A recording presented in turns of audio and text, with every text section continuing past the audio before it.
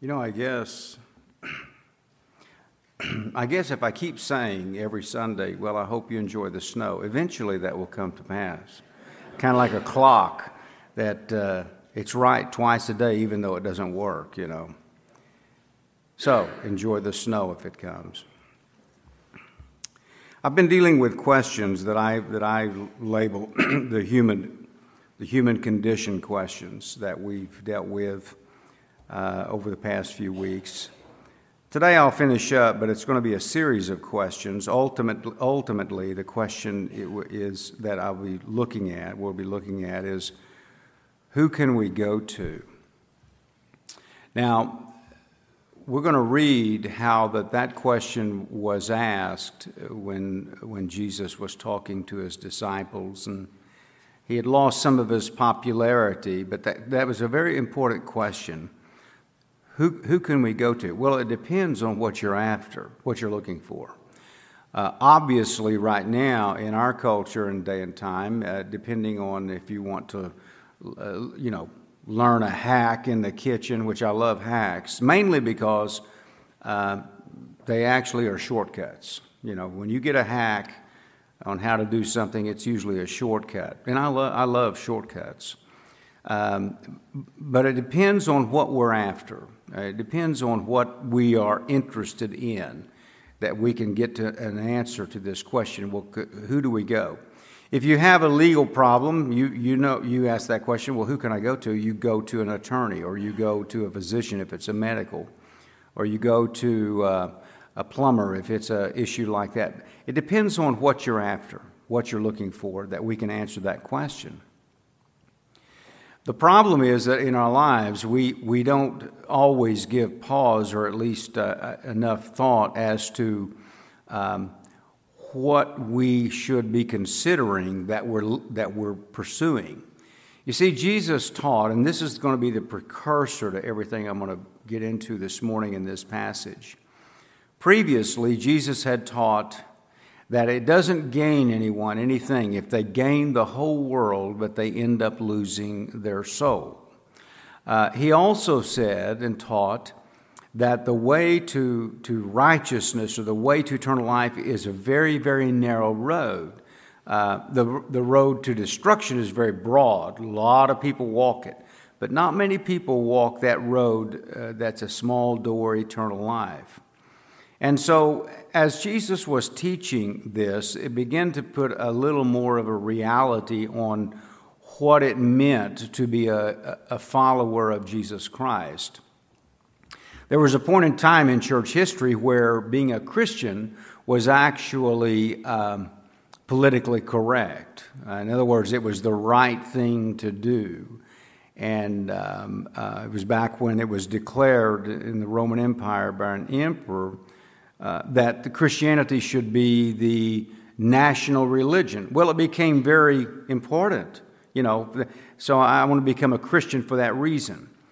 But biblically, and by the example of Jesus Christ, we are taught and we are told and guided that this needs to be a very, very serious decision that someone makes, because there are all kinds of alternatives that we can pursue. For instance, if I'm not interested in like eternal life or the Christian life, there's a lot of people I can go to get answers to all kinds of things that I want. If I want to learn how to put on makeup better, I can go to an influencer. If I want to learn how to never pluck my eyebrows again, I can do that.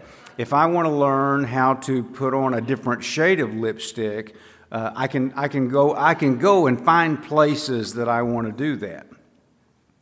But when it comes to eternal life, or the life that counts, this is what this actually deals with.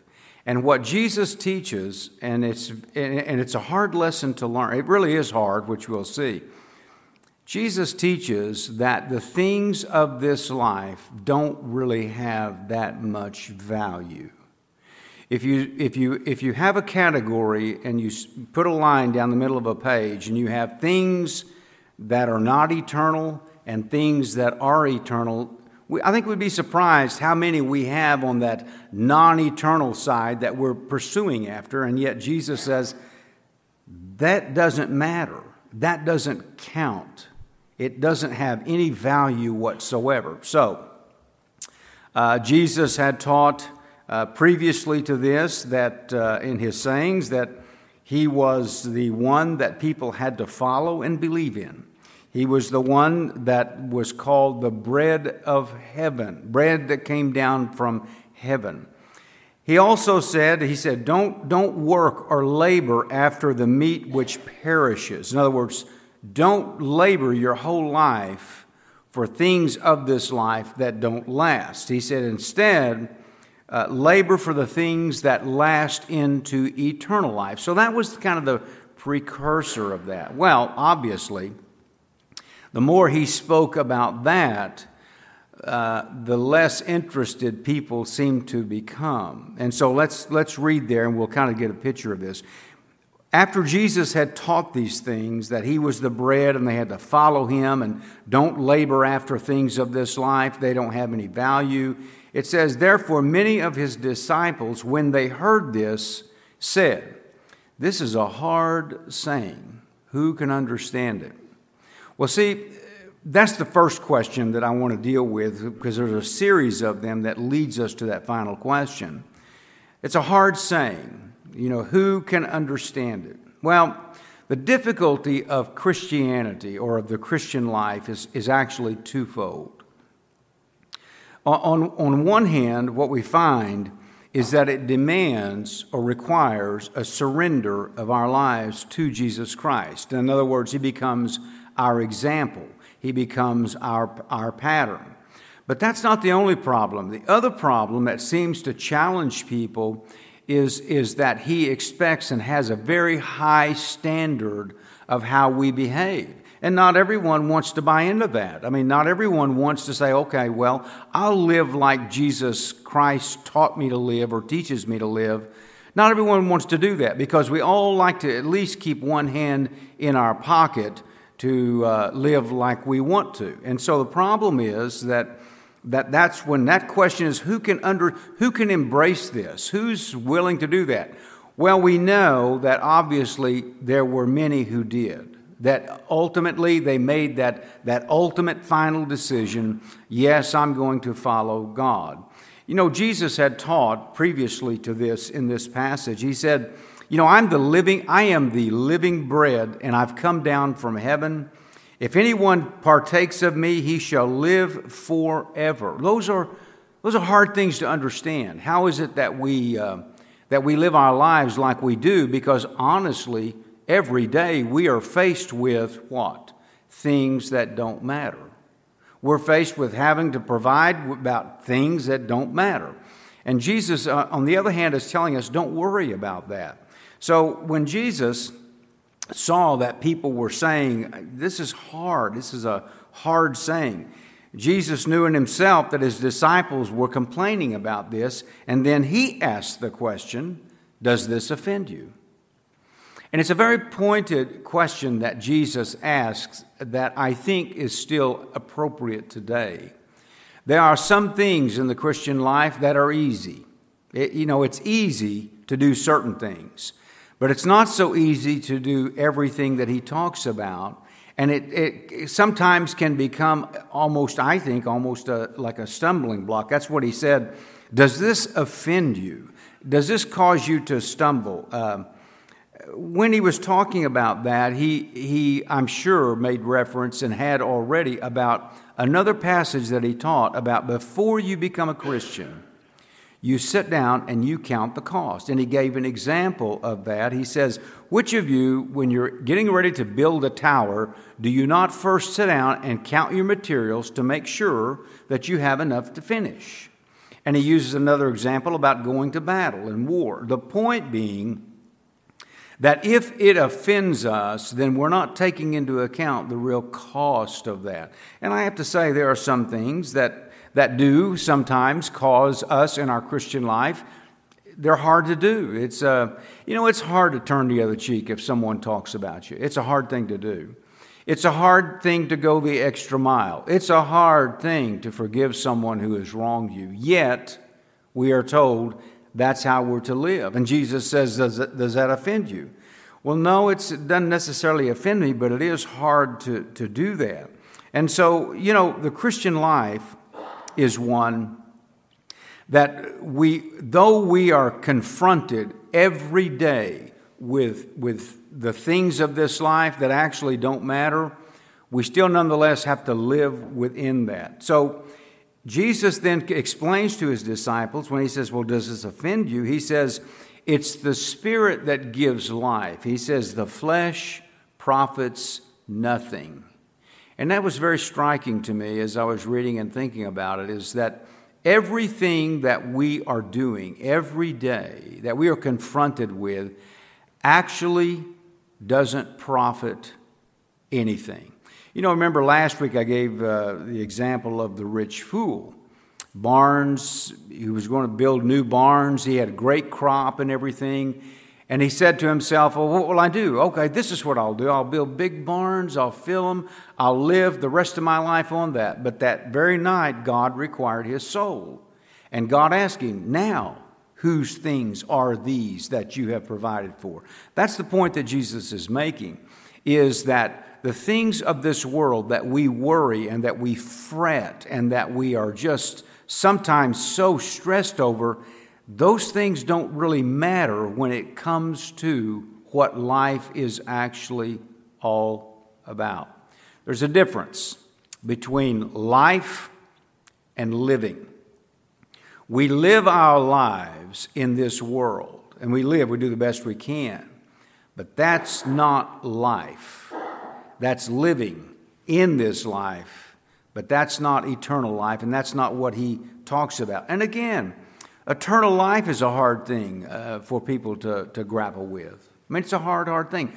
It's interesting that in our country, in our culture right now, we're approaching probably one of the lowest percentages of people who believe in God and who are willing to attend church service of some sort. And so because it's slowly diminishing about people who want to believe in God, of course it's going to be a hard saying. It's a very difficult thing to understand if you are not searching after God. Now, if you are, it's a different thing.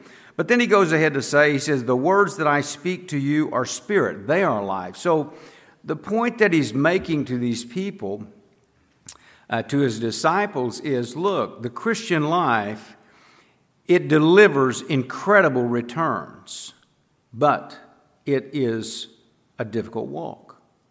And you need to understand and not be offended and not be stumbling over it, because this is what I expect. What does he expect? Love the Lord our God with all of our heart, soul, mind, and spirit. That shouldn't offend us, but sometimes it does. Then the scriptures say, but there were some of you, he said to them, there are some of you who do not believe. I thought about that, and I thought about certain things that Jesus had said will always be in place, always. This is one of them. There will always be non-believers.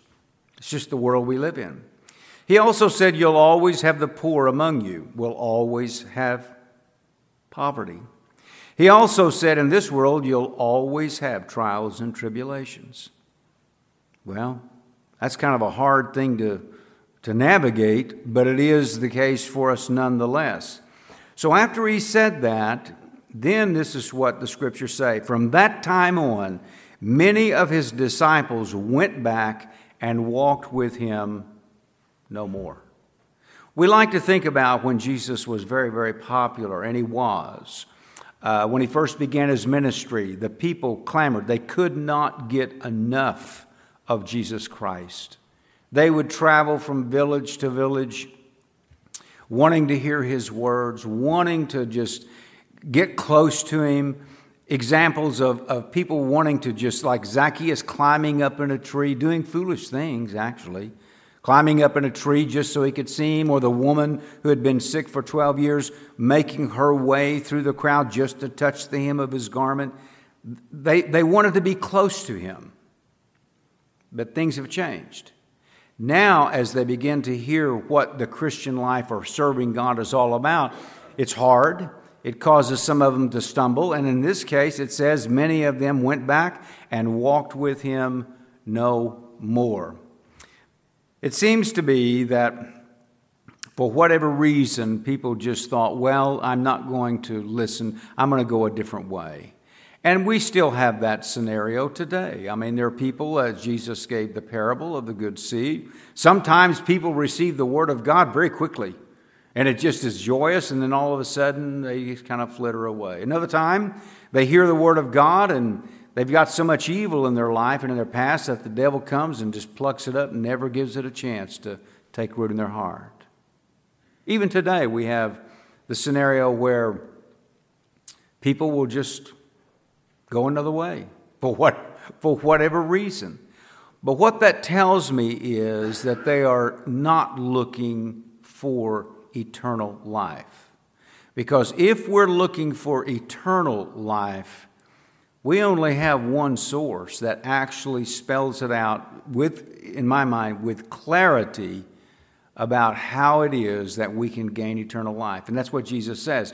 You take me in, you hear my words, and you follow them, you will have life eternal.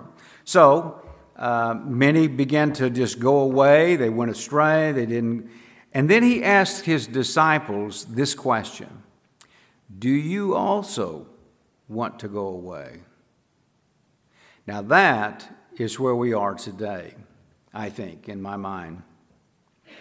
Do you too want to go away? In other words, a lot of people are doing this. A lot of people are going this way. Do you want to do that?